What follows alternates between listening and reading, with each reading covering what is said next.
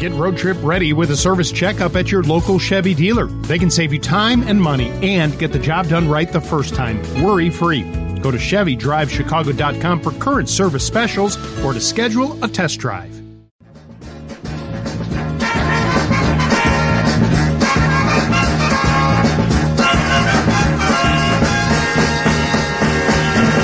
Here come the Hawks, the mighty Blackhawks.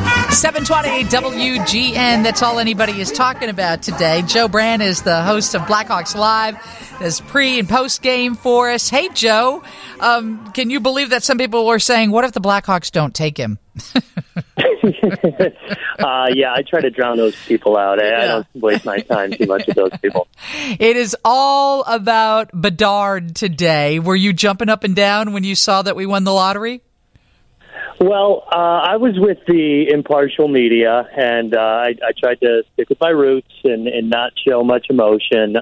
Look, but whether or not you're a fan of the Blackhawks, this is the most exciting thing that could have happened to the team. So, of course, I am thrilled for just to be a backseat passenger of this whole ride that it's going to be. I was telling John Williams earlier today that the best possible scenario happened last night. And now it's almost like the Hawks are playing with house money because they made a ton of moves leading up to this position in case they didn't land this draft lottery. Now they have, so they have a lot more other things working in their favor right now. Everybody is sharing the video reel. There are several video reels of Connor Bedard. As somebody said, this is Connor Bedard being ridiculous. Because it is. It almost defies reality when you watch this kid play.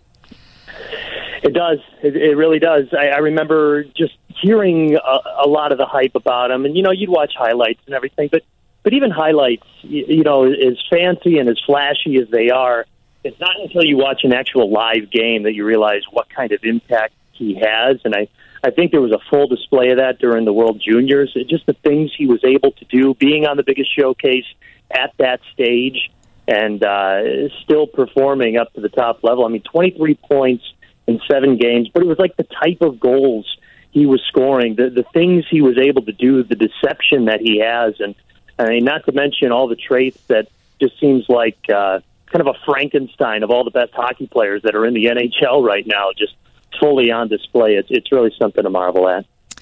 Okay, so does he make the impact that Patrick Kane made when he was drafted in 2007?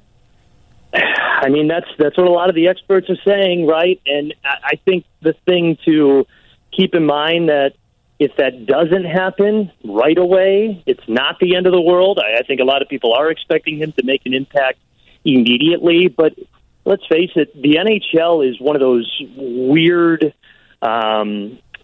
sports organizations where the top draft pick does pan out more than not. I mean, this is not baseball. This is not football.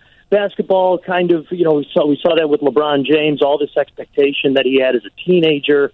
But one of the main comparisons that he's had in terms of what type of attention he was getting back in the day is equivalent to Sidney Crosby and to Connor McDavid. And, of course, everyone knows those names because they are some of the best players in hockey and maybe up there at the top with Wayne Gretzky. So the track record all works out, or at least leads us to believe that it should all pan out. And the other thing is, even if it doesn't, and in this crazy, hypothetical, horrible situation, I don't think anyone would be upset if the Blackhawks went with Connor Bedard. I mean, it's totally the unanimous decision because other teams were trying to land this draft pick heading into this year, and it ends up being the Blackhawks catching the lotto luck.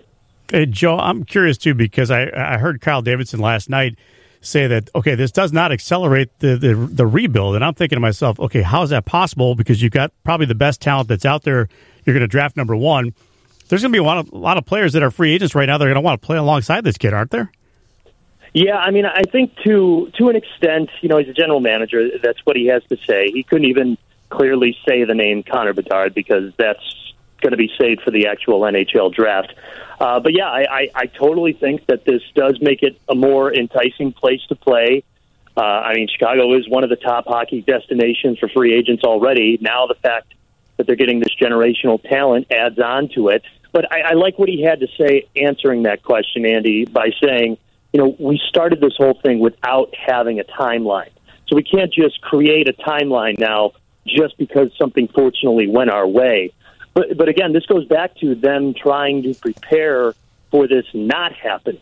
Now it does. There's still a lot of work to do. Kyle Davidson said that straight up. A great point he pointed out is during the 3 Stanley Cups that the Blackhawks won during the dynasty, there was a different Conn Smythe winner every single year. It wasn't just Patrick Kane. It wasn't just Jonathan Toews.